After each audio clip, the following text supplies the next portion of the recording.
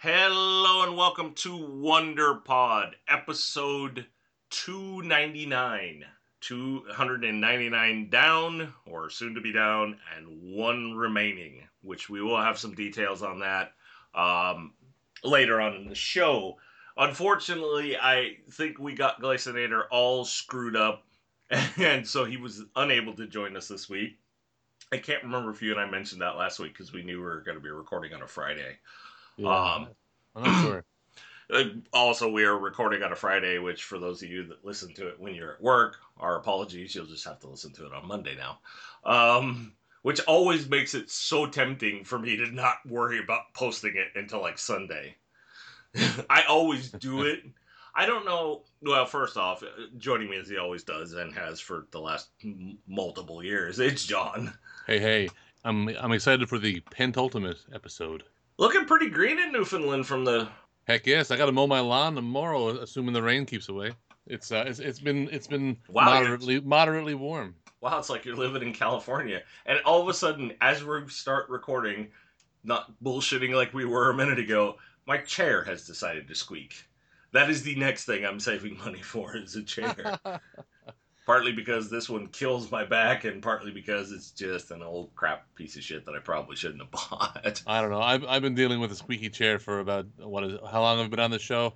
Around 250 episodes or so. You know, the funny 200. thing is although the YouTuber crowd would tell you that that Blue Yeti is when you're still in amateur status. I saw that on Twitter today. I'm like, are you? It's like, well, to a point, it kind of is if you're really going for top-notch sound quality. But there's a lot of guys that still use them that have a big subscriber base because they Yeah. work really well for a USB. Well, I mean, compared to what I was using before, which was a headset that I bought for $15 at Walmart, it's a major step up. Don't worry about it, folks. Well, and that's that's part of the reason I'm very comfortable with us ending this show is it's such a struggle now for me because seeing stuff like that, what the tweet was basically, it was this young UK YouTuber. Well, I won't call him young, but he's in his 20s, so he's young to me. Or I shouldn't call him young. And talking about how, he's got 3 million subs and still using a Blue Yeti. Look, I get that you're trying to be funny, but much like anybody trying to make jokes out of the political candidates in this country, you're failing miserably. And I think at times it's okay to make those jokes, but somewhere in that strata, you have to reassure people who maybe that's what all they can afford, or maybe they can afford less than that. I mean, John, at this point, you have a better mic than I do. I'm still using the $60 one that I bought to test out the theory of using a stand mic versus a headset. Mm-hmm. And so I really struggle with a lot that's going on in gaming and how do I affect this more positively. And it seems to compound and grow every day. Everything's got to be a controversy, and you're either with us or you're against us, and mentality. And it's too difficult to stay even sort of positive sometimes. You know what I mean?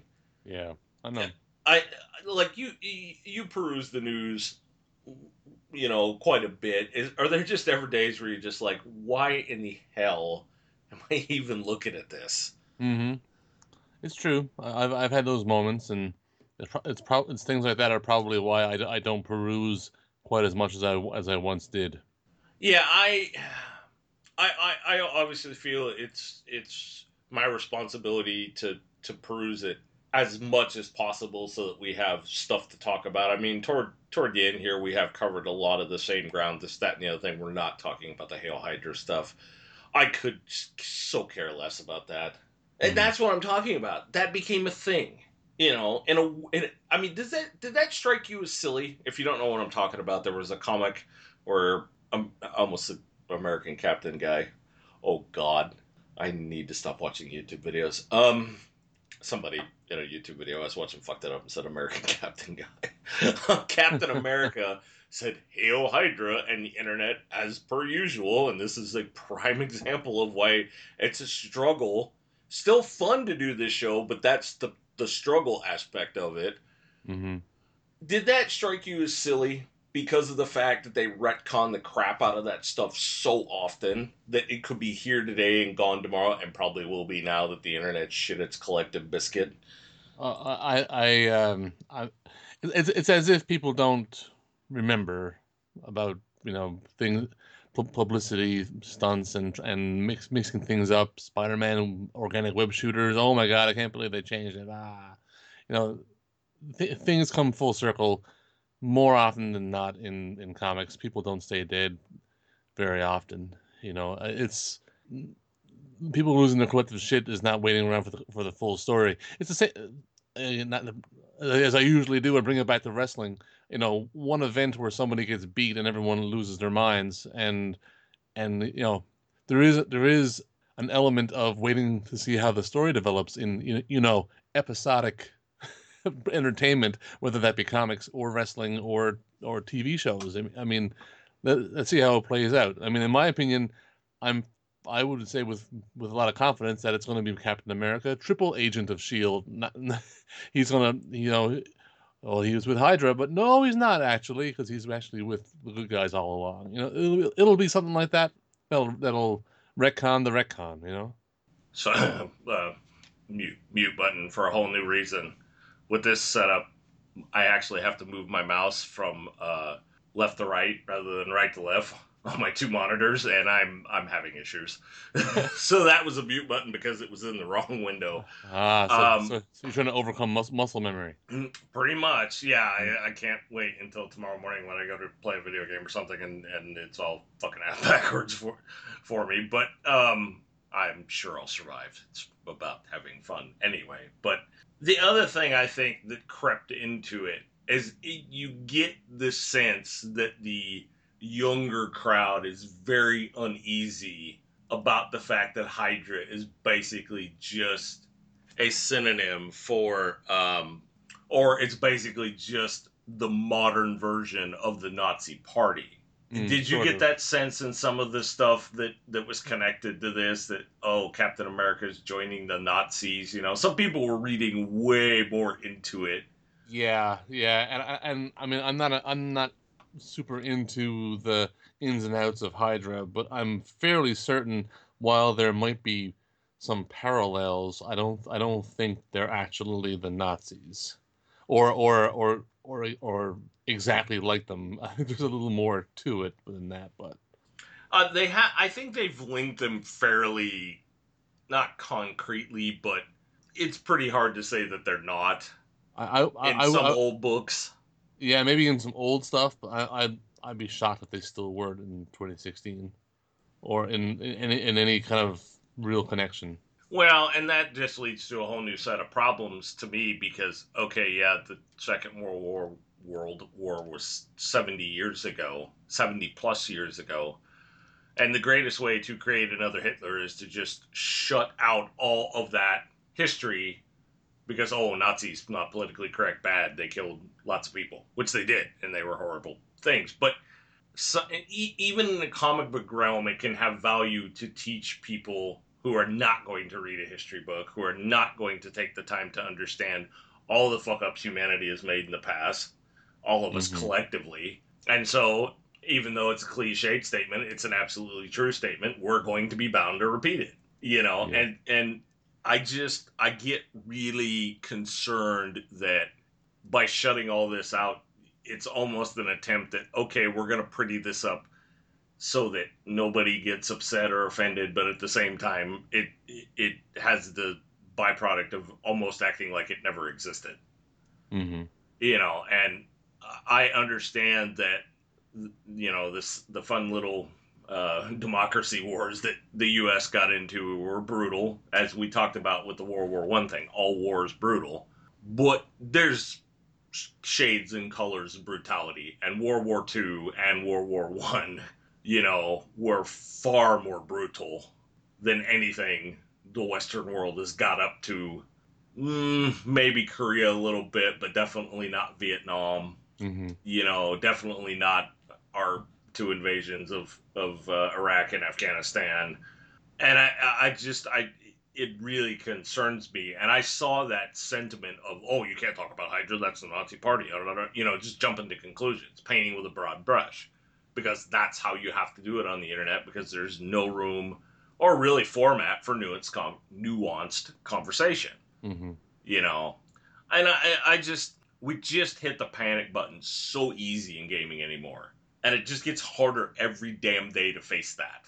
You know, Yeah. because I'll see things on my Twitter all the time that it's like a little rumbling, and I'm like, okay, it could be a Monday, okay, by Wednesday that's going to be the newest shitstorm everybody's freaked out about, but the one that started last Monday nobody even remembers or talks about. There was an actual resolution to that one, and nobody's going to talk about that. That's old news, man. Old news is old. And meanwhile, things that truly freaking matter are slipping through the cracks like there's no tomorrow. Yeah. Because reasons. Mm-hmm. I was talking. Who was I talking to? I don't remember. It was somebody here that somebody in my town that was that is at least a. I'm not going to put a title on it. They're a gamer like us, and I said flat out, for my money. I mean, yeah, I know EA gets a lot of the shit, but for my money, Ubisoft has got to be the worst gaming company in the world when it comes to just shitty tactics and shitty practices, and there's some things about Nintendo too that I am really not fond of. But it's perception, man. EA is Yeah. the devil, and so that's who gets the shit, not you know I gotta ask you, because I have said, and tonight, since we're this close to the end, I'm going to explain it further. Do you think? I mean, it's coming up in like 3 weeks, I think. Do you think you will pay any attention at all to E3 now that you know we're not going to be doing a show for it? There's going to be no intrinsic reason outside of joining the rest of the crowd to follow what's happening in Los Angeles.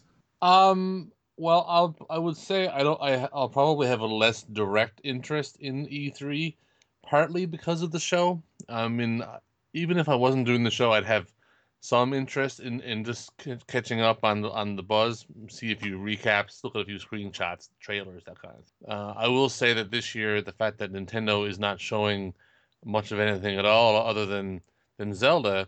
I mean, I'll watch for the Zelda stuff, but it's kind of the thing where I wish there was more, and that would kind of get me more excited for other things as well. So it kind of brings me down a little bit, especially where I don't, again, still don't own a current gen system. So it'll probably be a little bit less, even less than last year.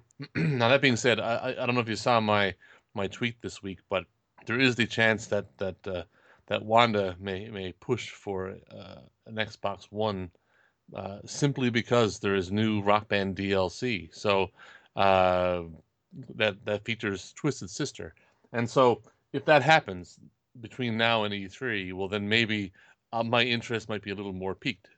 I might be a little more pissed, however, if they announce an Xbox 1.5 or whatever the rumors are calling it. But there's the chance.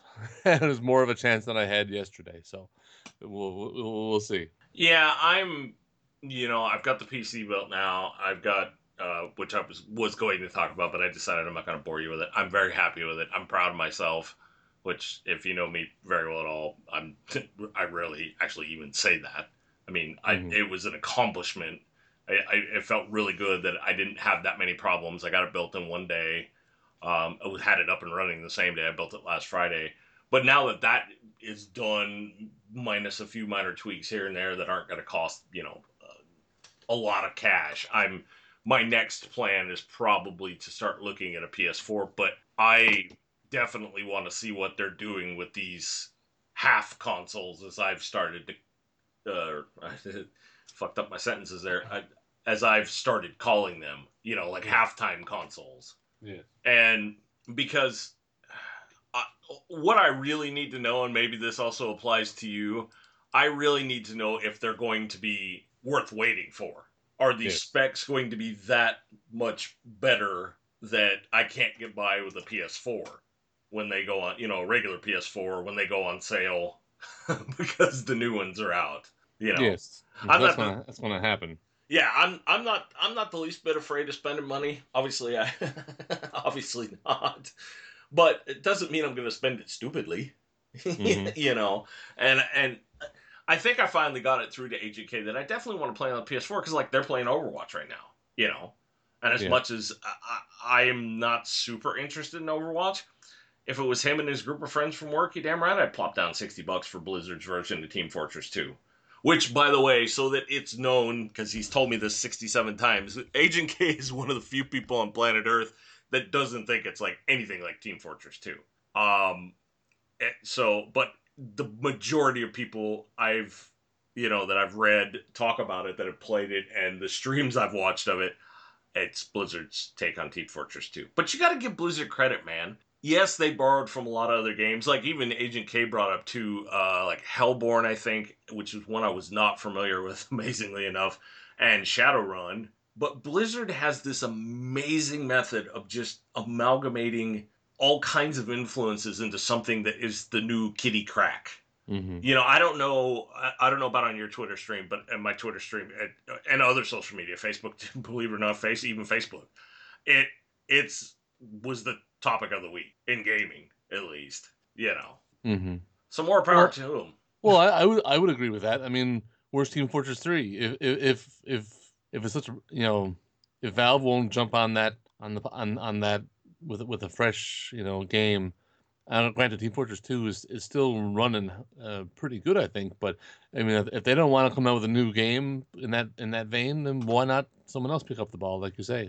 Well, and Blizzard just knows how to make it appealing. Like, I totally agree with the people that are like, hey, wait a minute.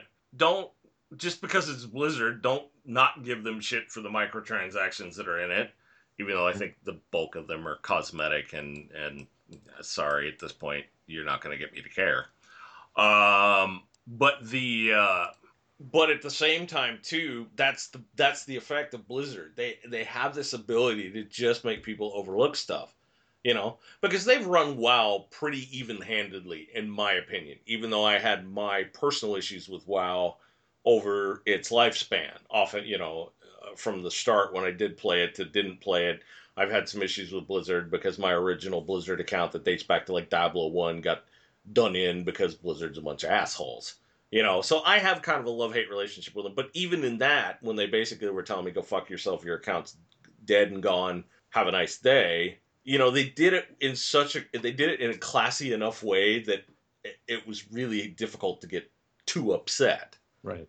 And so I just think Blizzard has this capacity for being able to read their audience and give them what they need to accordingly and still make an obscene amount of money out of it. Mm-hmm. Because a lot of times the talking heads who are constantly harping on and make no mistake, just because I call them talking heads doesn't mean there's some I like and some I don't like. That applies to a lot of things that are talking heads. Hell, that's what I am for the most part. But that are wagging their finger at Blizzard for daring to have microtransactions because they think they're going to turn the tide. And fair enough, maybe they will someday. I'm not seeing it myself personally, but I don't see any reason to stop trying. Mm-hmm. But at the same time, too, they're loving the game and playing it like universally. But it's definitely a group game. I think Yeah. Blizzard's shooting for. I don't.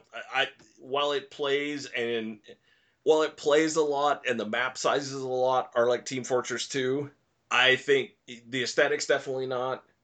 I don't think they're shooting for taking over for Valve. I think they're trying to take down Counter Strike. I genuinely do. And I Blizzard's one company I'd give fair odds to do it, Mm-hmm. but you're gonna have to get, as much as it has zero appeal to me, you're gonna have to get the esports Um, angle. I mean, pardon my ignorance. So, is Counter Strike really big?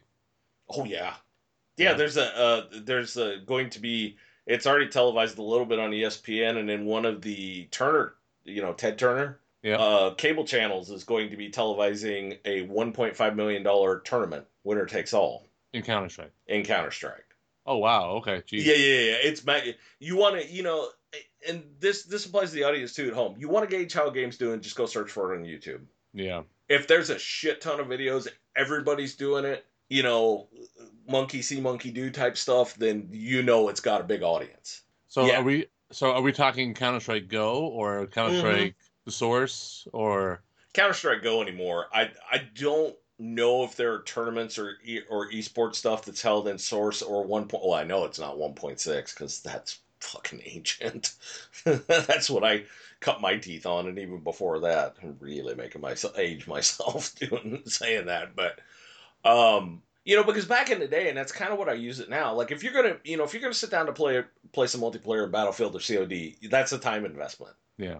I can play a what's known as a I guess it is called casual. I can play a casual round of Counter Strike, not competitive, because there's two different types of modes there that most people play online. I mean, they have deathmatch and all that stuff, but nobody plays it.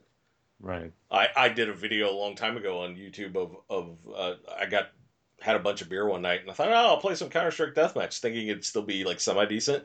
Now it was me and three other human beings, and the rest of it was bots. And that was a dramatic drop in like a year and a half because I had Counter Strike Go or Global Offensive on 360 as well. Mm-hmm. I don't know if it's made the jump to any of the current ones, but it was on. I know it was on 360. I have no clue if it was on PS3. I remember I played Counter Strike Source on it was like a free weekend on Steam one time. It was pretty good. Well, it really comes down to your taste. Like Agent K hates it. It's too twitchy. Mm-hmm. And but there's so many variances there. I don't give him shit very often because as much as I completely disagree with him about it not about Overwatch not being basically Team Fortress 2, what it tells me, and this is the part he's going to hate listening to if he ever listens to the shows, I don't think he played enough Team Fortress 2 to know what the fuck he's talking about. But Right. he's a friend, and he's a good friend, so why have that argument? If he doesn't think it feels like Team Fortress 2, then that's the point. Everybody's opinion is valid, and his I respect a lot. So, I mean, Shadowrun, once I, went back and watched a couple videos, I was like, yeah, they totally see Shadowrun in this, But it's just, I think the other thing he may be missing is it's just map size, the way the classes work, and the way you kind of have to have a balanced group of the classes to really have a good match. Right. But that's the thing. The point I was going to a minute ago was, you kind of have to invest some time to get quite a bit out of Battlefield and COD. You're probably gonna have to play a couple of matches, and especially with Battlefield, that could be a long time, depending on the size of the server. How many people are there, how many tickets, what game mode you're playing. Counter Strike, I usually jump into casual and can do it easily do it before work. I check the website email, do some other stuff, check my own personal email. I'll jump into a match of Counter Strike, casual mode, and then I'm done. Had a little fun. Took out a little aggression and get off to work I go. You really can't do that as well with Battlefield and COD, and that's kind of what I think Overwatch is shooting for too. You don't have to be just exactly the same to kind of eat into each other's markets. People seem to Right. think you need to be a clone. Yeah, you know that. If it has the similar time rate, like for you, I could see that with your limited time, and you're not always 100% sure when you're going to have time to game. Something like Counter Strike or Overwatch would probably be beneficial to you. Now, then it comes down to are you okay with Twitch shooters that like one or two shots you're dead, Mm-hmm. and the weapons are very very hard to aim, or do you want that more arcadey feel like well, I shouldn't even really call it arcadey because Counter Strike's arcadey too. So's Team Fortress 2, so's Overwatch. But do you want that more? Do you want it to be? I guess actually, Counter Strike would be more arcadey, more just run and gun shooter, or do you want the more military simulator with objectives and all that crap like Battlefield? I mean, Right. you do have objectives in Counter Strike, but it's the maps are tiny and it's pretty simplistic. That's what always drove me bonkers about the small maps in Call of Duty. It's like, dude, why are you trying to bite on, why are you trying to bite on Team Fortress 2 and Counter Strike? The weapons you have and the setup, it's just too easy to freaking end up getting goddamn spawn camped to death. Right. Hmm. Whereas even when you're kind of boned in Counter Strike, you have some wiggle room. When you start to get spawn camped in some of them smaller COD maps, you're fucked. It's rage quit time, or it's just sit there and lump it until the next round. And then people wonder why people, then the other team does it to the team that was doing it to them 2 rounds ago. Right. And it just becomes a whole thing. But E3 for me, here's my problem with E3 right now. Oh, actually, no. Before I talk about my E3 thing, I do. It's the second to last show. Might as well do it. Did you see the news about the Kitty Dragons? No. It's supposedly coming out this year. Ooh, really? No release date set, but it's supposed. Yeah. One of the dudes from Team Ico is talking about how it's gonna come out this year, and it's just like, oh, for the love of fuck. Super really this time. Yeah, I bet they trot something out at E3, and that's where Kitty Dragons, or also known as Last Guardian, is where I kind of started falling off with believing fuck all that's said at E3. It became all about how many rubes can you sucker, you know? Like Sony has mastered the art of sleight of hand, like their PS4 presentation. Oh, we're not going to fuck you over like Microsoft. Oh, look at this. Oh, look at this. Oh, by the way, over here, don't look over here. Look here. Look, it's like Penn and Teller.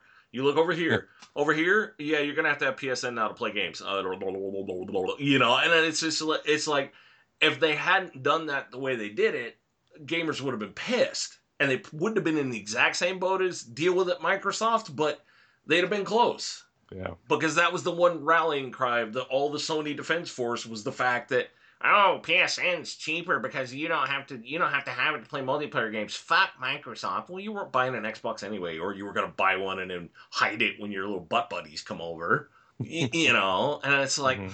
so what the fuck do you care? I said that on Twitter today. It's like, can't we just enjoy the games we enjoy and not worry about what the fuck everybody else is doing? Can't that become a thing for at least 5 minutes anyway? Just enjoy it.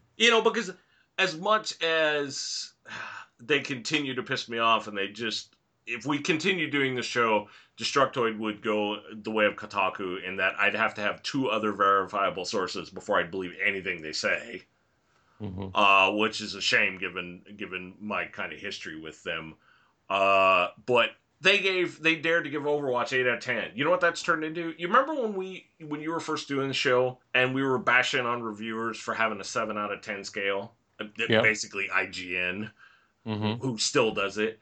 What's funny about that is gamers always used that as an insult back 2-3 years ago. Now, have you noticed the trend that the worm has turned, and now if any game is 8 or lower, the reviewer hated it. And they should be stricken from Metacritic because Destructoid dared to give Overwatch an 8 out of 10, and people fucking went man baby about it. Yeah. God forbid you have an opinion, right? Yeah, I mean that's essentially what it comes down to, with us or against us. And I honestly hope for you that they do. Well, I don't know. It could cause a war in your household if there's stuff for Rock Band on Xbox One and Kitty Dragons on PS4. Yeah.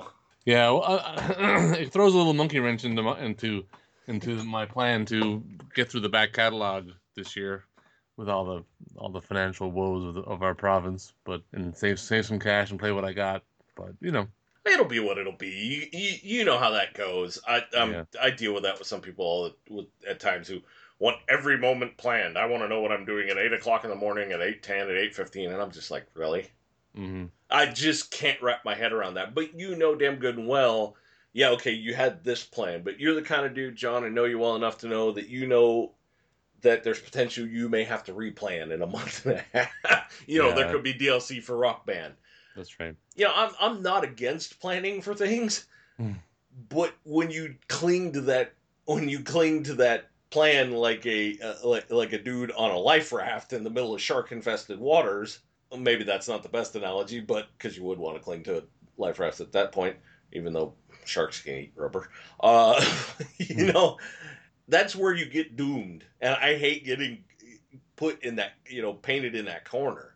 But you see a lot of gamers do it, and honestly, if I was to advise anybody, you and one included, I'd be more concerned about making sure that, especially if you're paying higher taxes, you have more bills, that you're getting the one that's going to be the most cost effective for you. And it's like I said, I think I finally got it through to AJK that the reason I'm still in a holding pattern, beyond just having finished building a PC, is the fact that I want to see what Sony's going to do. I'm not getting fucked in this deal, Like, he's had a PS4 long enough that it's not going to make a hill of shit of difference. He's probably got sort of close to his value, and God knows, but at the same time, it will mean that he, it won't be much of a stretch to be able to go buy, the next PS4.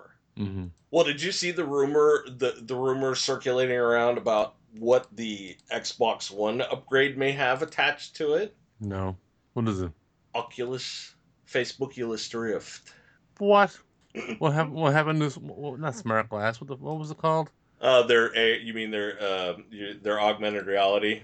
Yeah, what was that called again? Uh, I'll look it up here in a second. Oh, that's not Yeah. going away. See, Microsoft is not stupid. As I harp on and harp on and harp on, the PS4 and the Xbox One are x86 architecture. Mm-hmm. I'm sure it didn't take much code wiggling to be able to make the Facebookulus Rift work on it. Oh, I'm sure. It was probably a possible process and a much easier process than it would have been on a 360 and on a PS3, which was PowerPC architecture. I think it was PowerPC. It was one of those. It was one of those archaic ones that should go away, like Java and Flash. Mm-hmm. But no, what I think they're doing is think. Okay, no, let me back up. I actually think this is a brilliant move. And stop and think about why I would think this is a brilliant move to give people the opportunity to be able to use Rift on an Xbox One, even though they are developing something of themselves. Why would you think I think that's a brilliant move? Keeping options open and their name in the conversation with the other companies, or is that That's a really good guess, and it is a very valid point that we get into in here in a second. But no, it takes the pressure off. It gives them more time to develop Hololens. They just sent out the dev kits. true? And Microsoft is their whole spiel has been from Aaron Greenberg and his Dorito or his Mountain Dew flavored Doritos to Phil Spencer. One of these Mountain Dew flavored Doritos. ew. Spicy. Anyway, go ahead. That made my face all screw up just thinking about what those taste like. I have a can of Mountain Dew. I'm like a 5-year-old on sugar. It's just it doesn't end well for anybody, and then I just end up feeling like shit an hour later. Um, don't get old, people. That's all I can tell you. But anyways, or older. I should really stop saying old. I wonder how many. I'd really like to know if I've actually confused anybody with that. But I genuinely think not only is it another option, of course you're going to have to buy one yourself. It's not, it'll just be Rift compatible, or maybe they'll sell some kits. As much as I think Zuckerberg's as big a snake or bigger a snake as young Bill Gates and young Steve Jobs, he's not stupid. I've never said he's stupid, you know. And he's learning full well that you got to keep the market and investors happy. Hate Wall Street all you want, they've taken companies away from other people, you know. And the one thing that makes Zuckerberg is, in my estimation, the Mark Zuckerberg of legend is the fact that he rides herd on Facebook, Hmm. much the same way Jobs did at Apple, especially after he came back. You were not getting him out of there. Well, death is really all that got him out of there. He learned his lesson from he got thrown out for the same reason the first time. Company was doing crap and the shareholders threw him overboard, you know? Yeah.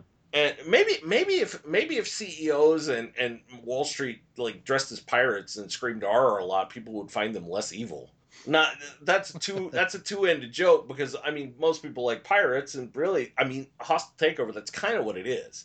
And they did it to Jobs and Apple, and I don't know whether it ever enters Zuckerberg's mind, but it is something Facebook has to be very careful about. Their shares drop too much, and the market's going to own them.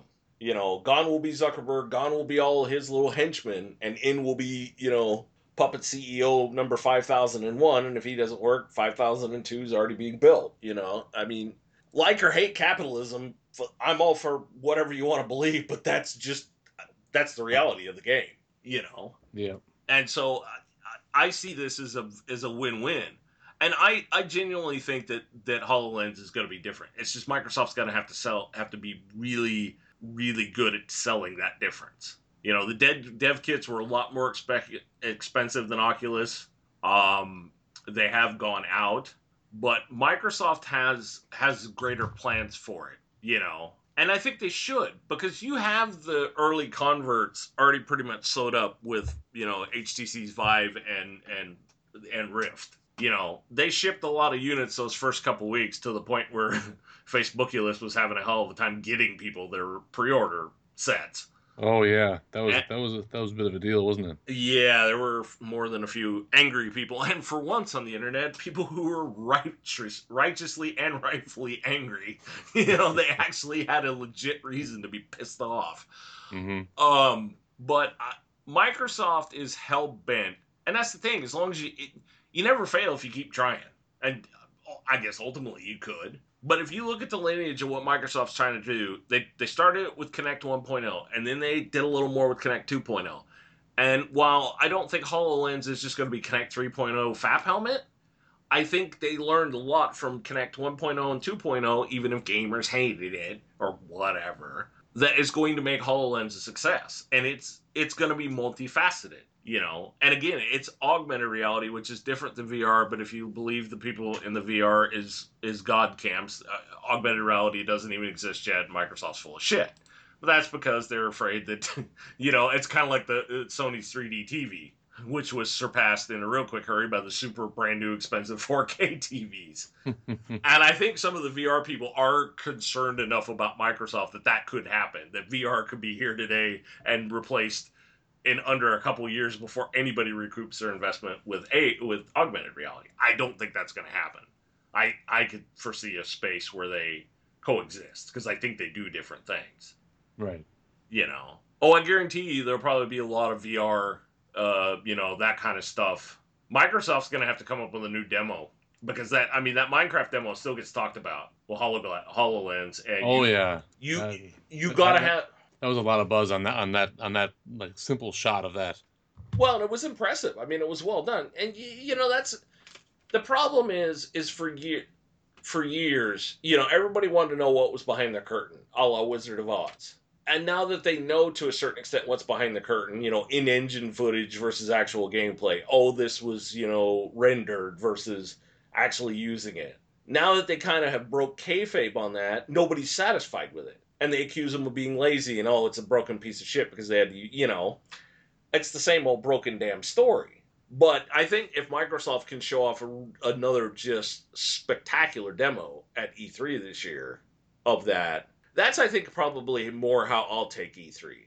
There's little bits and pieces I'm curious if they can follow up on what they did the prior year and show us that these things are still, in Real. yeah. Mm-hmm. Well, because that's the other thing too. You got to think about the patience of an average gamer. Microsoft is not going to be given a lot of wiggle room to develop HoloLens before people are calling it, the next Duke Nukem Forever or the next Last Guardian. Yeah. And so it's going to come down to that they have to keep it fresh in people's minds because they have no attention span and no patience. So outside of Kitty Dragons, have you heard any rumblings of games you may want to check out during E3 since we're talking about it? And it also Mm, leads into something I was. well, I mean, to be honest, nothing jumps to mind right away, other than to see what Zelda's about. But that's Jankio Nintendo, fanboy talking. Um, yeah, I'm always interested to see what's on the cutting edge, but I can't really say anything in particular other than Zelda because I know that if they were showing the NX, that would be one of the things I'd be very interested to see what it's all about. Is it for just for sheer curiosity's sake? But it's not going to be there. Yeah, so Nintendo says. Yes. Nintendo and their E3 plans. I know it's been confirmed. All you shouting at your various MP3 players and smartphones. It's been confirmed. Nintendo said. Nintendo said. Yeah, I've heard that story before. It Mm, could very well be that's what happens. They just sell Zelda and go, "We're Nintendo. We're out, and you're going to be out of business because you keep thinking that you're still in the Wii era, and you're not. You're struggling mightily in so many ways, but it's fairly similar to how I look at these political conventions. When it's over and we got two candidates, I'll believe it. Until then, nope. Again, it doesn't mean I don't. It doesn't mean I think they're lying, but you know, clever is clever. I mean, that's a lot of times they'll say stuff like that just so that they maybe can build a little bit of surprise. Hmm. Um, I mean, if all Nintendo shows up with a Zelda, then that's a massive indicator to me that they're in deep shit. Yeah, I mean, if they announce they're going to have a Nintendo Direct, and as it turns out, that's where they show some NX stuff rather than on the show floor. But I mean, that's all they're saying at the moment. I think is that on the show floor, there's only going to be Zelda, and so if they're not ready to show NX, in person, that might not necessarily mean maybe they're not willing to show a bit on a video that everybody can see and report on. Well, I mean, and you got EA's doing their own thing outside of the actual show. They're in LA. Hmm. I always thought it would have been more amusing if they, like EA was in Boston and Activision's event was in Seattle and E3's down there in LA watching the media trying to figure out how to send people multiple places rather than just to send in one area. But that's the other thing too. I mean, we still have a few weeks to go. Or my suspicion with Nintendo is because they think they still have enough clout to be able to do this, and maybe they do. If they do, it's waning rapidly. They'll have it on the show floor, and then at some point during E3, when all eyes are trained on it, they'll announce a Nintendo Direct a couple weeks after E3, where Hmm. then the spotlight is solely on them. And that's Yeah. again, and actually, Nintendo and the NX is pretty much why I could care less about E3 anymore. Think back to last year, nerdgasms over Shenmue 3 and Final Fantasy 7, and then the reality sets in that Square is fucking around with Final Fantasy 7. It could be episodic, it could be done this way, it could have combat from a game nobody likes. Shenmue 3, well, I got 5 million. Maybe I'm going to make Shenmue 2.7. And that's the thing. People fall for the hype train, and then they don't see, then they don't see what's behind the curtain Yeah. because it's their, oh, I love that franchise. I can't say anything bad about it, And I've got to rush off to bash Microsoft and EA and Ubisoft, and and we've seen that with so many games. And I started to talk about it earlier, and then I flipped into a tangent that Last Guardian was kind of the start of it. It's like they announce these games, they show a tech demo, which, if you understand the gaming industry even a tiny bit, tells you kind of where it's at development wise. And then that's all we heard about it. And so many of these games are not getting any further progression, and so you're going back to, um, you're now at the point where it's all hype and nothing of substance comes out of it. I mean, what we saw at E3 last year, I think there was only maybe 4 or 5 games that even came out to this point from Hmm. E3 last year to now. That would be an interesting post to see what was shown last year actually came out. Well, I mean, No Man's Sky finally got a release date, Yeah. for PS4, almost a year to the day later for Yeah. $60. Yeah, no, that's the other thing too. That I think is kind of driving me to be, or drove, kind of drove the bus on the decision to end WonderPod was, I said something that there's no fucking way in hell I'd pay $60 for that game. Now that is a big difference between a statement, I'm not paying $60 for that fucking game and it's not worth $60. But people instantly translate. I had somebody yell at me on Twitter when I said it months back that $60. Nope. Oh, dude, it's an indie darling. So, oh, dude, get off indies. Don't be a AAA dick. You know, oh, how come indies can't charge $60? I said, I didn't say they couldn't. I just said I'm not paying $60 for that. It's not 60. They've promised. They've Yeah. kind of Star Citizened it. Hello to the one person who's listening to the show and is going to get really mad because he's in the tank big time for Star Citizen. And no, it's nobody that I've ever mentioned before. But they promised so much with No Man's Sky, and never shown a tenth of what they've promised, at least bits and pieces of in demos and trailers. You're asking me for too much of a gamble for $60. That's what it comes down to. Risk versus reward, like we've talked about 1,000 times. And it Yeah. seems to be a foreign concept to the rest of humanity, apparently. Except that evil Wall Street, they understand it. and us. Not sure what that says about us, but Hmm. but It says we're good dudes because neither of us work on Wall Street, for one thing, and for two, risk versus reward is not a real fucking difficult concept. I think I probably learned it at like 6 the first time I fell down and cut myself. I don't know about you, John. Mhm. You know what I mean? Yeah. Reaching for something I shouldn't, or doing something my parents told me not to, and I got hurt in the process. That's risk versus reward right there in a nutshell. Or getting Yeah. in trouble with mom and dad, you know. Yeah. Yeah. You got it. And so I just, but it's just finally gotten a release date. The Metal Dino, it's only going to be on PS4, so I lost interest after that. Although they were nerdgasming over it, it hasn't gotten a release date yet, and it's an exclusive. So if I've got a PS4, it's on the list. If I get a PS4, then I'll get it. And that's the other Yeah. thing. There's now finally enough of a catalog, especially since Agent K is already built-in dude to play games with, and he's got lots of friends on, and of course Chris has got a PS4. There's enough games now that making the investment in a PS4 means I'll turn it on more than once a month. Hmm. And that's fine. I'm not against having a diversion away from PC games. I still think because of the time and money I invested in building a new PC, I'll probably play a lot of the bigger titles on like Battlefield 1 and stuff like that.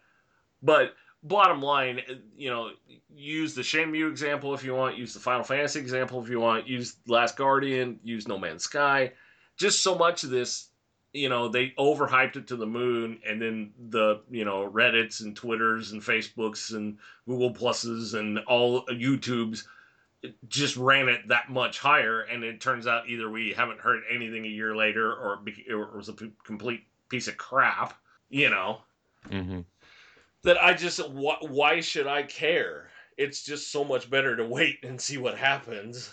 Um, au natural. I will have to tell you though something that I have learned as we wind this down. Agent K and I were talking about No Man's Sky, and I said, they haven't shown me enough to make it worth a AAA price to me, right? That's a Hmm. standard thing I've used on this show too, and with a simple sentence, he taught me that I kind of need to stop using that phrase, because his response was, and he wasn't doing it like defending No Man's Sky. He gets where I'm coming from, and like if he has it on a platform that I can play it on, so we can play together, I'll probably cave. We're all hypocrites most of the time. I mean, come on, let's just be. Pat and I have had discussions about that whole hypocrite thing. It's not so much that people are hypocrites. Everybody does it. It's just, come on, man. Just be on it. Just be upfront about it, that you're going to do it. That you understand, that you're self-aware enough to understand that you're going to do it at some point. Yeah. And I do it all the time because he's a fun dude to play with, and so Stuart, so some of his other friends. And so it's a worthy cave, but at the same time, I'm not rushing out day one if I don't have a built-in group of people to play it with. And a game like No Man's Sky and Overwatch are definitely things I'm not playing. I'm not playing by myself. Yeah, if No Man's Sky gets good reviews from reviewers I trust, and it looks like I can get a lot out of it playing it by myself, yeah, then I might cave for that aspect. But or if and when it ever comes out on PC, I never have quite figured out what the hell whole release thing is with that. Supposedly it's PS4 exclusive, but I'm not sure I buy Holding your that. breath. Yeah, not. I mean, how many PS4 gamers are you really, or how much money are you really going to make on PS4 gamers only at $60 when it's not a proven concept game? It's not Hmm. Uncharted 4, and that's not a shot at Uncharted 4. It was appeared to be a great game. But I just, and so E3, I I think even if we had continued to do the show, I could see next year just it being part of an episode, but us talking about other random things as well. Yeah. Yeah. I'd agree. It's it, and don't you think that's kind of the natural progression for something like that? Like, it's not a con where it's a gathering place for fans. It's an industry show, for lack of a better term. Hmm. And some of those do kind of have a life cycle. And it's just kind of, even though in the past we've talked about, oh, E3's done, oh, this, that, like when Nintendo left to go do Nintendo Treehouse or whatever the hell they were doing, till they fired all the people that worked for it for very wrong reasons, you fucking assholes. Um, that, you know, but this does, with EA kind of moving off, Nintendo sticking to their own stuff, Activision sticking to their own stuff, this does, am I wrong in thinking this does finally feel like maybe the natural decline of E3's importance and what E3 once was? Yeah, it's definitely on the waning side. I mean, there's so many more people who are not bringing their stuff to the show. It's and then E3 is also inviting more and more of Joe Blow Six Pack in to take part. Getting to get rounds of applause at press events uh, as much as possible, I suppose. So it's definitely losing importance, and it's certainly I mean it's fun as a fan to be able to go to these things perhaps, but it kind of takes away from I don't know if the word is legitimacy or not, but it's definitely takes the shine off, so to I'm speak. I'm pretty sure that with the fact that my hair started growing gray when I was like 22, do the math. I'm not white headed, but I don't have a lot of color left, and I'm anti vein. I'm not dyeing it, and and the fact that I'm the upper echelon of OG gamers, that I'd probably be arrested at any con or gaming conference as a pedophile. Day one. What are you doing here, old man? The nursing home's across the street. Um, but if given my choice between, hey dude, I got a spare pass to E3, uh, or hey dude, I got a spare 3 day pass to one of the PAXs, I'd rather go to one of the PAXs. You're gonna get to see a lot of the same games, and there's so much more to do. I honestly think not so much just Penny Arcade, but I mean Rooster Teeth does RTX, their own thing, and you got San Diego Comic Con, which tries to accommodate every last net, even remotely net centric medium or movies. I think game companies are seeing the wisdom in taking their games to more and more of these game centric conventions. There's still the hardcore comic and comic book and tabletop gaming conventions that EA and Gearbox and all those guys probably aren't going to show up to. But when E3 was in its prime, when we were doing, like, I think we were doing this show before the first Penny Arcade Expo, I think so. and in that time, San Diego Comic Con has exploded. In that time, you have now 3 PAXs in the U.S. and one in Australia. You have Rooster Teeth Expo. There we go. I'll see what year the first one was. Oh no, no, it was before we did the show. The first PAX was 2004, and we did not start the show until 2010. So PAX was around, but PAX East wasn't until 2010. PAX South wasn't until this year. RTX wasn't until 2010ish. I don't want to say.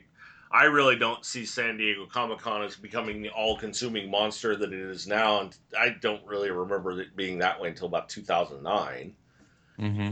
And don't you think that probably eats into some of E3's relevance, that these other shows can show it to gamers?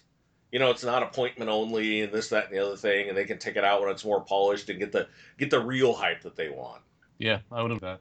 Yeah, have you ever heard? You're a sports fan, and well, obviously wrestling is a little different with the way announcers work in that. But have you ever heard the phrase "no cheering in the press box"? Yes. Yeah, it's kind of funny to me. That's why I don't know if I ever said this, and that's why I'm doing it now since we only got one more show after this. Is that, and I'm not actually saying this many times on purpose. It's just naturally flowing out. People, sorry. Uh, be happy we didn't start this shit at 290. I would have been angry with myself by about 295 if we had. But it's because I'm so used to mediums where the media at least attempts to be impartial, you know? And so that's why I always ribbed game media more, because they were hell bent, and still are in some senses, to be taken seriously as journalists. And it's like, if you had a bunch of auto racing media or a bunch of baseball media or a bunch of hockey media sitting in those same seats, they'd just be sitting there going, show me the stuff, and when do we get to ask questions? Now, Hmm. I don't see sports media as being journalists either, for the most part. I don't see any media as being journalistic in any way, shape, or form anymore. It's how bad can we doom and gloom and panic people into this, that, and the other thing today, more than journalism. But it is interesting to know. That's why I always got irritated with all the cheering and people trying to defend it. And it's like, you can't have it both ways. You can't have your cake and eat it too. either Yeah. either you're press and you're there to give it, glare with a critical eye, or you're fans. And the PS4 one was just the most ridiculous to me. Obviously, everybody's entitled to their opinion, but what made me think about it and making sure I mentioned it, John, is it's the 100th Indianapolis 500 this weekend, Okay.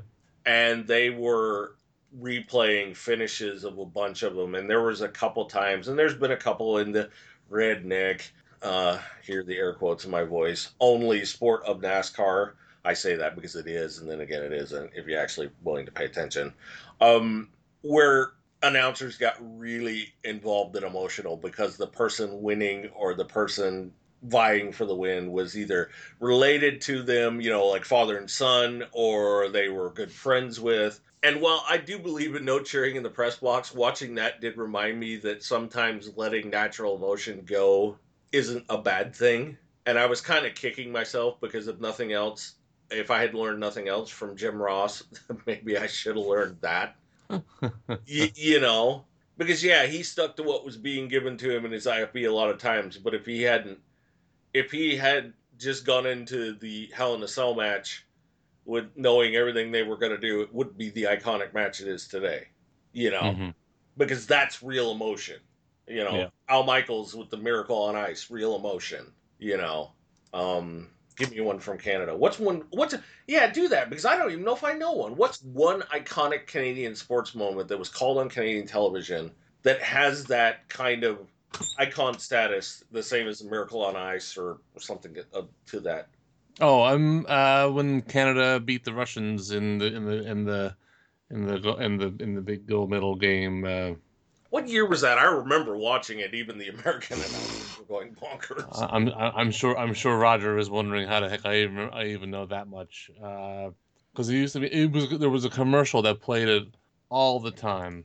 That was Uh, after the miracle, but still when they were the evil Ruskies, though, weren't they? yeah, yeah. The old Henderson that scored for Canada it was 72. Here, I listed a Google search. The 72 Summit Series. Oh, the summit. Yeah, because um, yeah, there's a pretty good documentary on that, kind of tied in with the documentary about the Russian team from the miracle. There's a couple good. Roger, if you're, I know you're listening. There's a few good documentaries on Netflix on. I think I haven't seen the Canadian one when I've been cruising through Netflix, but I haven't looked that close at the sports section. But there's one on the Russian team and everything they went through after losing to the upstart college kids from America. I'm sorry if I think of it, I'll tweet out and put in the show post what the name of it is. I'll look on my Netflix account. Um, but it was fascinating because some of those guys were the beginning of the Russian Revolution in the NHL when they started defecting. They were 17 and 18-year-olds that when they got into their mid 20s and realized that the communist system was rapidly falling apart, that it was time to go, you Hmm. know. And so Konstantinov was one of them for sure. But yeah, while I've always made fun of gaming media, there are times where raw emotion is not necessarily a bad thing. But I thought that might be a good bit to bring up. The other thing I wanted to ask you that skews away from gaming, but we've done it a billion times before when it's just you and I. I saw a lot of people losing their minds over this brand split that they've done again. What is John Kehoe's thoughts on Raw and SmackDown being split into two separate everythings? Well, there's two takes on it. The more positive take is that it allows I mean, at this point they have quite a varied roster. A lot of guys and gals who are really good wrestlers and can put on great shows and just don't get the TV time.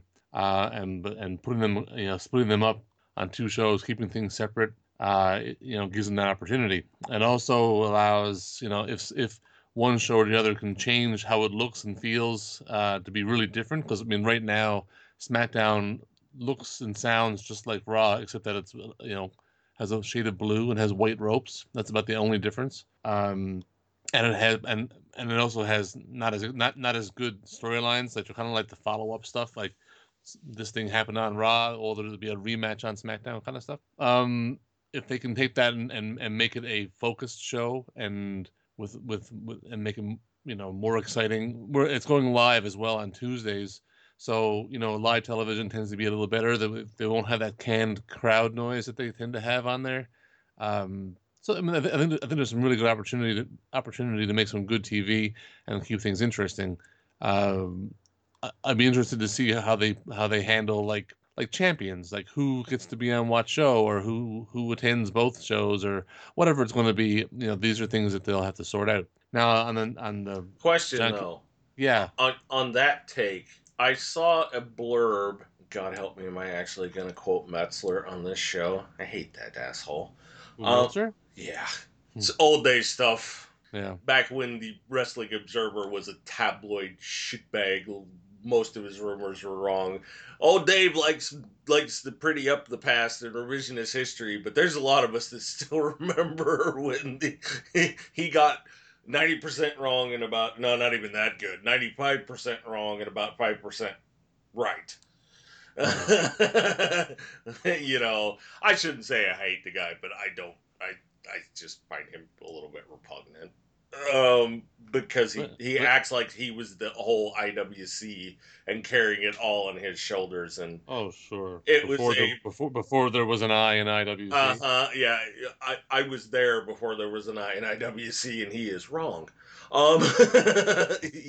And so fair play. He's made a good living at it, as has John Canton. Good for them. Both of those guys were around in the old days when I was first getting into message boards and all that stuff, and so um, anyways, I saw a blurb, and it may have been on his mess or something else, where Stone Cold said that, and I don't even know if it was Austin. Some former wrestler said that he was not convinced they had the roster depth Hmm. to pull this off. Does does that concern you? Well, I mean, it kind of depends what you mean by depth. There's plenty of talent on the rosters. There's plenty of guys who can, as I say, who can put on some amazing matches.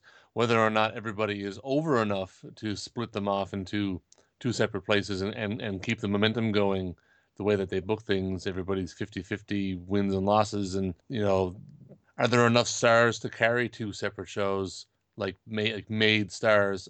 It's questionable. I'd sort of agree with that. But again, they'd have to start making some changes and deciding. It may force the hand of, well, who are we going to make, and rather than keep playing it safe and letting it coast. So I think there's some merit to that. But I mean, I think there's enough talent there. Whether or not there's enough depth is a fair question. I Um, love the delusional people that seem to think this is somehow going to make ensure that they will be rid of Roman Reigns now for some reason. I oh, saw that in so many places where, oh, good, the brand splitting this and that. Now they can get rid of that Reigns guy that we all hate, and now like 3/4 of the hate is because it's a fucking bandwagon thing.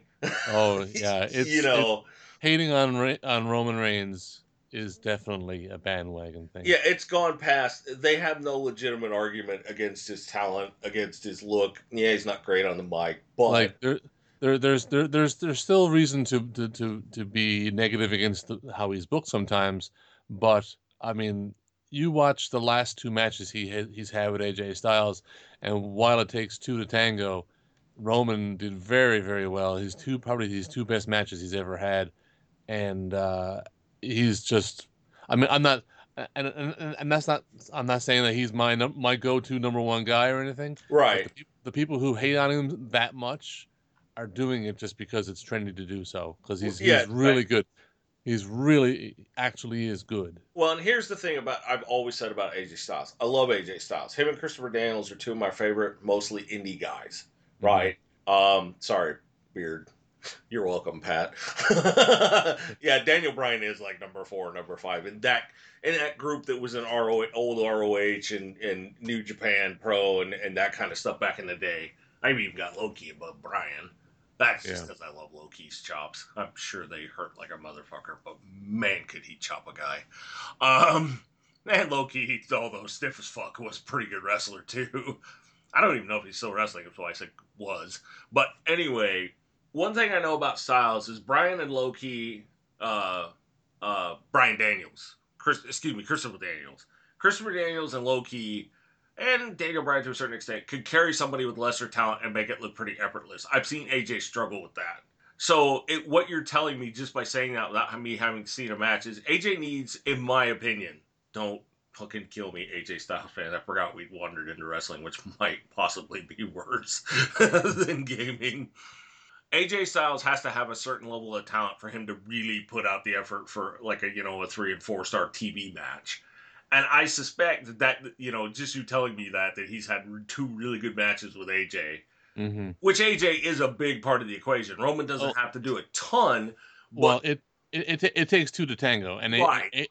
yeah, I mean, and this before I let you continue, one of the best things I've heard someone say about AJ in these last couple of matches is that he's working on, he's showing similarities to old Shawn Michaels, Yep. where Michaels would do everything he could to sell his ass off to make the other guy look great, but like the other guy still has to make himself look great for that to happen. Like it has to work both ways. So AJ's working real hard. I mean, AJ did well with Jericho, but Mm-hmm. but he came off like, and he also lost the big payoff match anyway. But he didn't come off as well as he did here against Roman. Like right now, I think AJ is a main eventer for as far as how well he came off on these couple of matches. Now, anyway, go ahead. I'm sorry to cut you off. Well, you're absolutely right, though. And I'm glad you brought that up because I've always seen Shawn Michaels and AJ Styles. And I remember back in his ROH days, people telling me I was insane for saying that. Hmm. But, I mean, you go back and watch with him and Christopher Daniels, low key, how Daniel Bryan might have even been involved, some of the,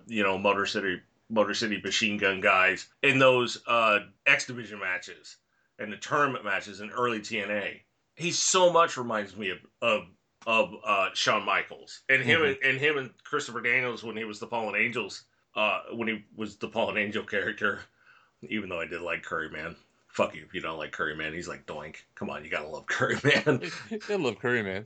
Anyway, you gotta give Daniels credit though. He does not seem like he could pull off a goofy character like that. Like the first time I saw Curry Man and then looked up the fact that it was Christopher Daniels, given how it's so 180 out from the Fallen Angel and it's so 180 out from his normal wrestling style. Like I could see Mick doing that. You know what I mean? When Mick's in one of his more goofy runs, than I could Christopher Daniels. But at the same time, some of my favorite matches are Christopher Daniels versus AJ Styles. Yeah. And they were both pretty young guys at that time. Daniels, or excuse me, Styles definitely. But I always saw a little bit of Shawn Michaels in Styles. So you're not the only one that thinks that. But that's the thing, though. I mean, Styles Reigns has to be so cerebral to some extent because Styles is not like Greco-Roman Kurt Angle technical, but professional No, no. wrestling technical. He is top notch. And if you're not able to keep up with him and what he's trying to explain to you to work out to have a great match, it's gonna be a Kevin Nash match or a Razor Ramon match, Hmm. Scott Hall. I mean, Yeah. I always try and think with guys like that, how would they do with guys we know don't have the best work rate in the world? Like I like the Big Show as a dude, as over time, but he's a big guy. I could see AJ Styles having a great match with him. Oh yes. And so that's when you start looking at it from that perspective. But this Roman Reigns thing has gone John Cena, and it just it's like I can't decide whether to feel sorry or yell at these people that are truly appear to believe that this maybe they're out to get rid of Roman Reigns. Vince loves the dude. Hmm. He's not going anywhere. You know, Yeah. you can holler for CM Punk and Daniel Bryan all you want. Ain't neither of them coming back. Hmm. Well, But I mean, watching Roman matches now, I mean, certainly he's had quite the string of very good main events. I mean, the match against Triple H was quite simply put, it was just too damn long. If that was more succinct and shorter, it would have benefited a lot. But he's had lots of really good matches, since he's been champ and several times before. It's just like I think if he can keep up this level of match quality, it's going to get to the point where people just say, "Well, yeah, boo. I guess he's pretty good." Like it kind of turned around for John Cena when he was doing that U.S. title thing there last year or the year before, where he was having just great matches every single week against top quality people, and now he's on this almost legendary status because he's working at a level that's no one ever thought he could probably, and it's good. And now we got a little bit off track here. Well, You one thing asked, I wanted to say real quick, yeah, I told you, I that was my opinion about Roman Reigns when we talked about him the first time when I brought it up just to annoy people. Like almost a year ago. And John Cena and Randy Orton are two reasons why I thought that of Roman Reigns. I saw so much raw talent, but they just had to find a place to go with it that they were totally comfortable with and could make work for them. Now, hmm In Orton's case, it was more because he was an immature shithead. But in Cena's case, they didn't have the development time. And that does lead me to a question about NXT. I want to ask you after you give your personal opinion on the brand split. yeah, yeah, yeah. Yeah, the split. So there are positives for it for sure.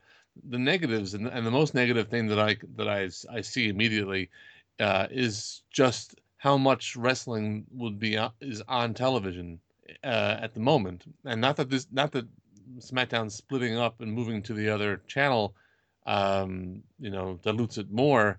It's just right now you're talking about a 3-hour Raw on Monday, followed by a 2-hour SmackDown on Tuesday every week. And then, so if you're watching pay-per-views, you're now watching 3 hours on Sunday for the pay-per-view, 3 hours on Monday, or no, maybe you're not doing that, but they're hoping that you will watch those the three, and the two. If you're a hardcore like myself watching NXT on Wednesdays, you can tack on one more hour to that.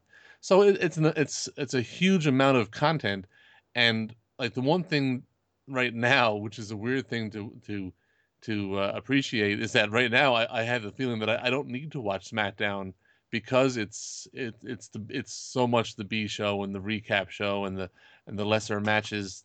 Things don't really matter too much on SmackDown.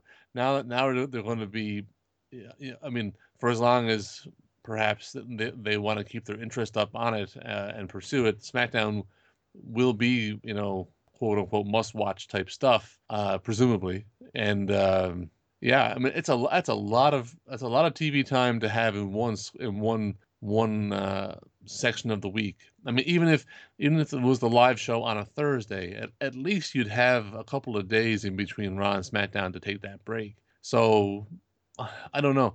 It uh, the positive things really have to be positive things to overcome just you know consumer burnout after I mean they might get a good rating for a while, but I think burnout is a real concern if it was me. Now, my one concern going off of the idea that the rosters don't have enough depth. Are you concerned that this will make force them to start rushing people out of NXT before they're ready? Before they're ready for prime time. Right. I now in like on May 27, 2016, there's enough people on NXT who I would say are ready to go. They could sponge up a lot of talent who are ready or more than ready to be on the main roster.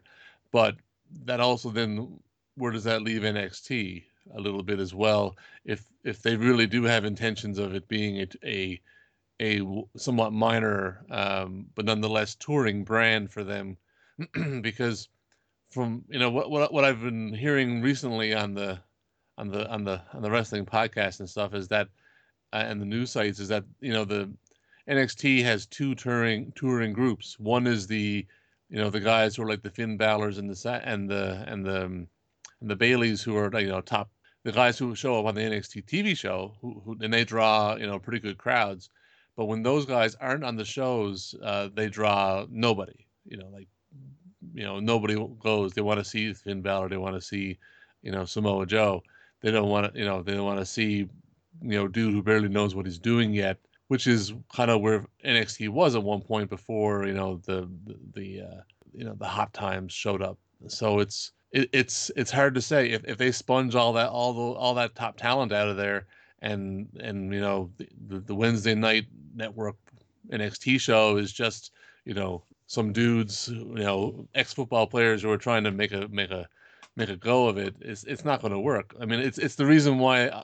I mean, it sounds like this split kind of came out of not really out of nowhere, but there has to have been some inkling because why else would they be snapping up ex TNA guys like Eric Young and Bobby Roode and I mean Joe. I wouldn't put Joe in that category right away because he's been around now for over a year, but I mean there's a lot of guys that they're trying to bring in, and like have you heard of this cruiserweight classic they're doing this cruiserweight tournament over the course of the spring and the summer that they're doing on the network and No, but there's a shit ton of indie guys like high flying indie guys that are going to be on that thing.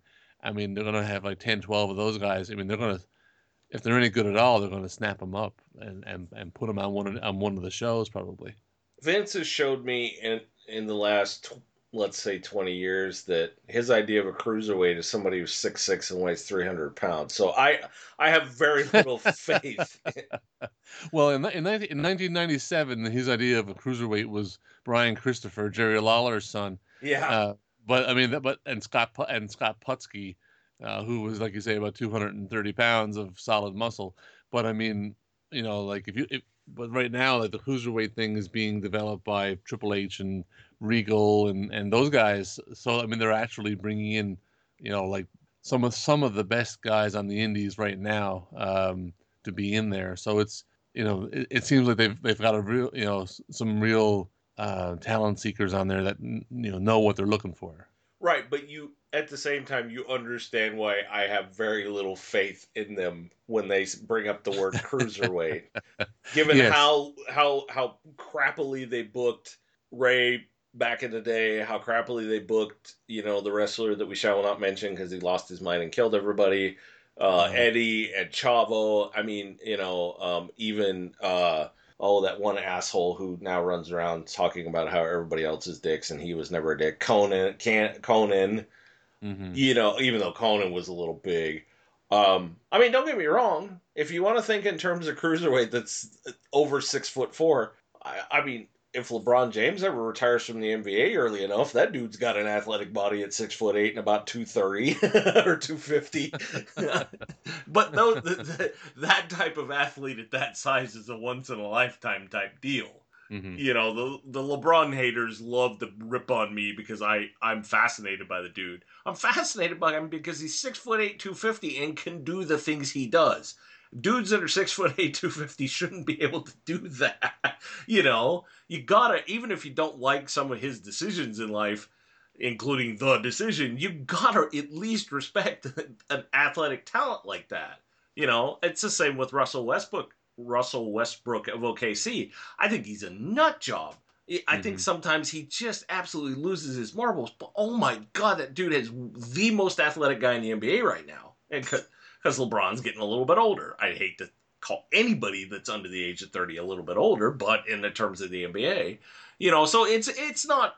I'm bringing up NBA because it's not impossible to have a bigger dude who's super athletic. The WWE has fluked a couple, but Vince and cruiserweight has always just been like oil and water. So if Trips being in charge of it gives me some hope. But you said the other name there, who in the training world, from every time I delve into watching videos on YouTube about wrestling since I stopped watching it, every week, William Regal's name comes up over and over and over again, and I guess that dude is just A, got a hell of an eye for talent, and B, is just a hell of a trainer. Yeah. He knows how to connect with people, and the WWE would be very, very stupid to ever let him get out of their clutches. You Yeah, I know, would agree. I totally agree. but I think Trips knows that. As much as it's fun to even, Triple H was the original Cena. It got to the point with him where they were hating on him simply because he was Triple H and simply because he married the boss's daughter. I got news for some people that dudes who work in companies marry the boss's daughter in other walks of life. It does happen quite a bit. It doesn't mean hmm they're all going to be douchebags who do nothing and just collect mass amounts of money. Triple H Yeah. finished the match after tearing his quads. I mean, you at least, if nothing else, give him a slight bit of respect for that. He wasn't like Vince, who just kind of rolled under the ring ropes and sat down that one time. you Yeah. know. And so I honestly I don't know, because I'm on the outside looking in more than I am a voracious watcher of the WWE's product anymore. It feels like they're retreading ground because they've done this once before. But I don't think that's a fair. I don't think that's in any way, shape, or form a fair assessment this time around.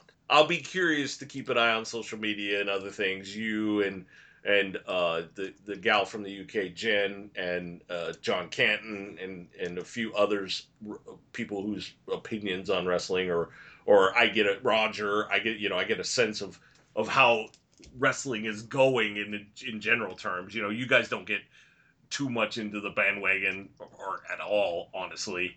The bandwagon attitudes and but at the same time, you also recognize when things are going well and when things are going to crap. For You're sure. not an in the bag WWE fanboys or fangirls either.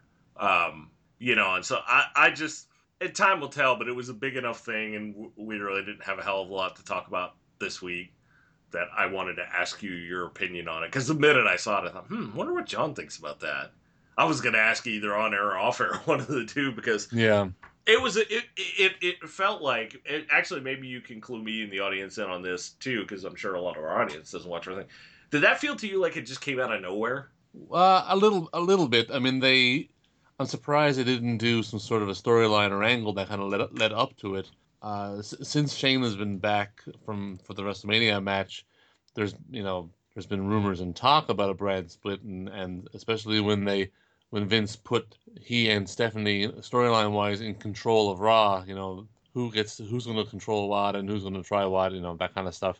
But I think it was Variety magazine that broke the story today. It seems these days WWE loves having non wrestling outlets reporting their latest news. So it kind of sprung up on there, and then they rolled with it. With little cheeky videos featuring Stephanie and Shane and these kinds of things. So you know yes, I am kind of surprised it didn't build to it, and they announced a hard date already. It's July, whatever it is, the 18th or whatever, or something like that. It's in July, and yeah, I mean, I guess they'll probably build toward it, but I'm surprised it wasn't the end result of some sort of storyline. Well, it felt really rushed and kind of mishandled the last time. Maybe they're going with the idea of, okay, we got a hard date. Now we need to build storylines that will branch off into either other storylines or branch off into when these two guys go to this show or this group goes to this show. Maybe they're taking it from the approach, let's just tell the fans when it is and then build it up so that both shows have momentum when we split them. Hmm. Because the hard date thing was a little bit surprising to me, but the first brand split, and a lot of that had to do with the absolute failure of the WCW invasion, um, felt very sloppy and rushed. Yeah, and very well, poorly sort of um, manicured, I guess, or not manicured. What's the word I'm looking for? Curated. Yeah, yeah. Yeah. They kind of let one side slide too far to the wayside. Like SmackDown started to slip after a while, and then it came back up when Paul Heyman took it over, and then they start. Just because SmackDown was doing poorly in the ratings, they'd throw Cena over there for a bit. Like there was no consistency, and some of the players on top of both brands didn't really work out weren't the best. Like Bradshaw had a pretty long SmackDown champion run, but I don't know if I would call Bradshaw's run the most successful. I didn't really care much to tune in to see him get his ass beat, all that much. But that was then. This is now, and hopefully they're a little smarter. But I don't know, having done it once already. But it is it is WWE. Well, I think it was just time for me to move on from being a constant viewer to more of an outside observer slash voyeur, I suppose. But I left watching the television portions fairly soon, not long after the split. And you were right about the slide. It felt like that the world heavyweight title or the WWE title. I think even though they called it something else that was on Raw was still had a lot of luster and it still was a belt guys were going for. And the world heavyweight title, which was the old WCW title, it felt like it fell off a fucking cliff immediately. Yeah. And I think The Rock had it there for a bit, and it kind of picked it back up. But then they just it once Rocky went off to make a movie, or they moved it to a new guy, it just felt like it fell off a cliff again. I think that Yeah. would be one area where they really really need to pay attention and try and figure out ways to maintain both. If you're going to have two heavyweight straps or two world champion straps, or maybe. have or even, I mean, even having one guy, go back and forth between shows. Like, does he feud with two people? Does he, or how does that work? It's something that they have to figure out for Yeah, sure. I often wondered, and I thought about that with the first aspect, or the first brand split was, why couldn't you guys have people who were just floaters? Who, okay, say you send so and so over to SmackDown for 6 months to do a storyline. Maybe it's a veteran guy who's going to put over a younger champion, and then when you run out of creative for him over on SmackDown, he just magically appears on Raw. I mean, while on one hand the Smarks get really fucking old and usually Meltzer it and get it wrong more often than they get it right, they're at the same time, don't treat your fans like they're complete fucking idiots, because they're not. This Hmm. isn't this isn't rock and wrestling anymore. I mean, it's sports entertainment. And I think you could develop a pool of guys, and I would say it would probably be better if it was veterans who are interested in giving guys the rub, Right. that can float back and forth from show to show. I Right. kind of wondered if maybe you have two heavyweight titles, but then say maybe you only have tag titles on SmackDown and you only have the Hmm. U.S. Championship on Raw. Because they tried doing the under titles too on both shows the last time, and it just became a clusterfuck. Well, I mean, I'm not. I wouldn't say it's too bad too much to have the IC title on one show and the US title on the other, but they had two sets of tag team titles, Yeah. and I think they could have the tag team champions. If we're talking about a champion on both shows, I would say that the tag champs and the world champs could be on both shows.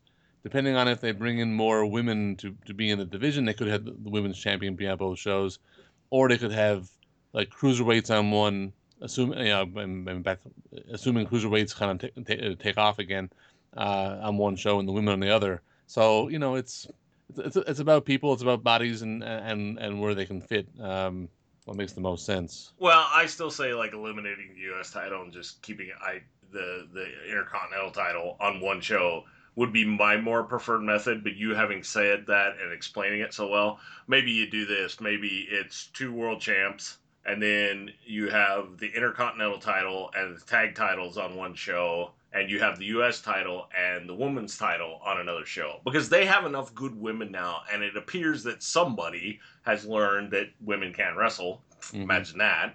Um, that could keep the fans interested in a similar way that the tag titles do.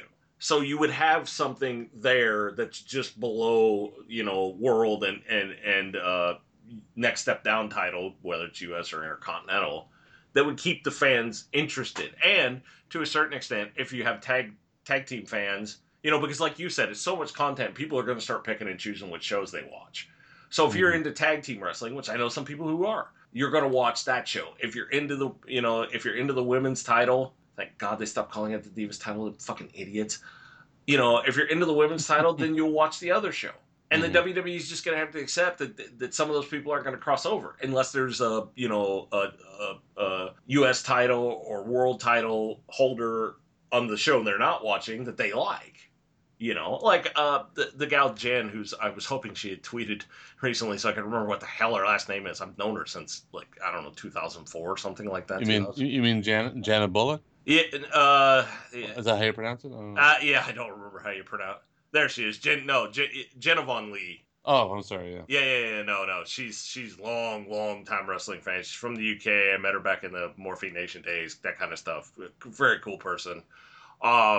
She's a huge fan of Dean Ambrose. I want to say Malenko every time, which again dates me.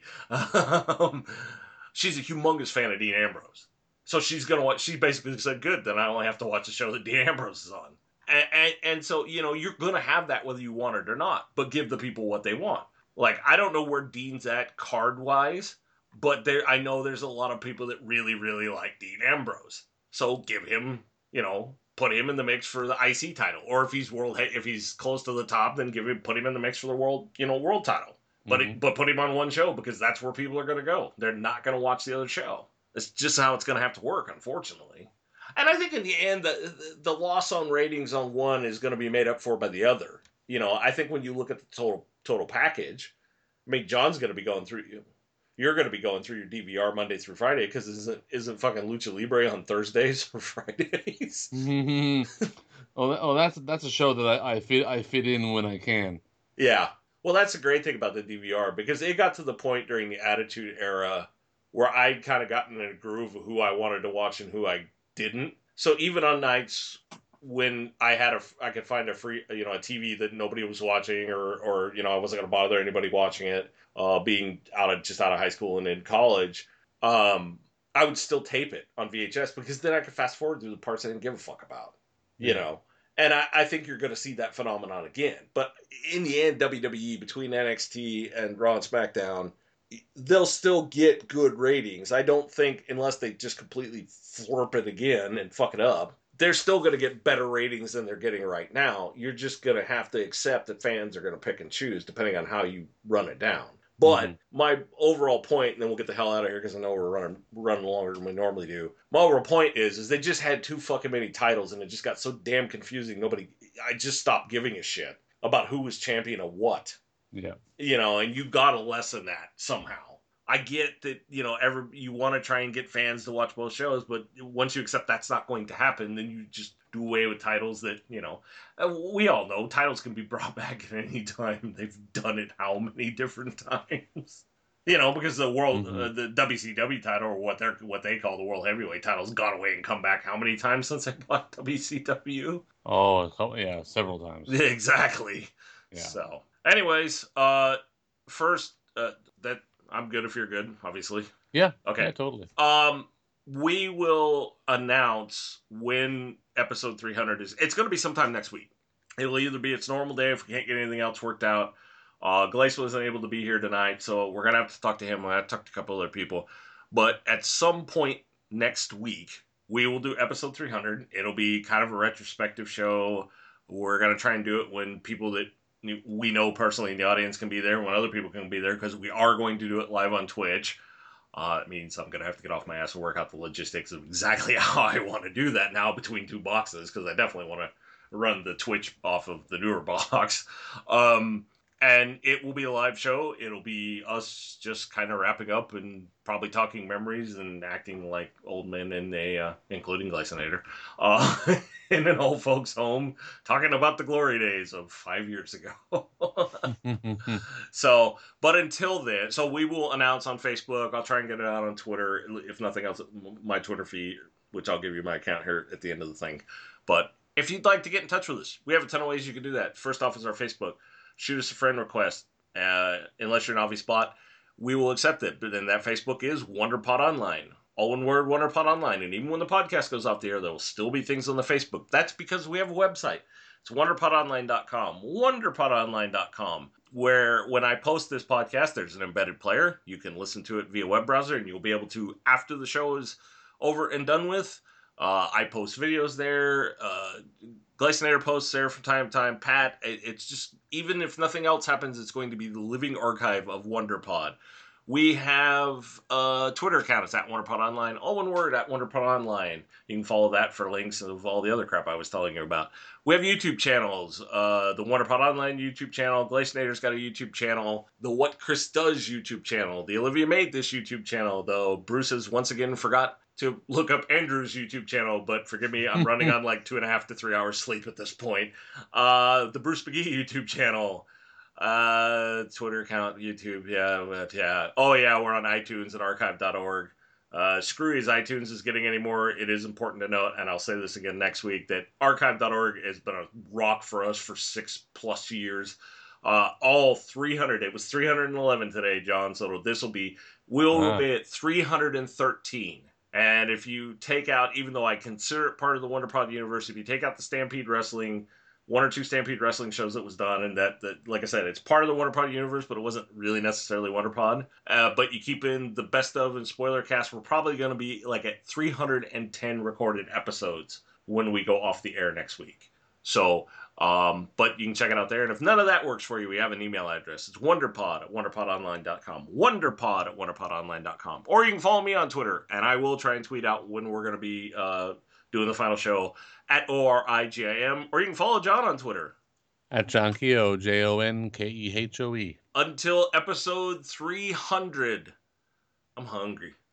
I'm also out of here. See you, people. Dum dum dum. All right, take care, everybody. Good night.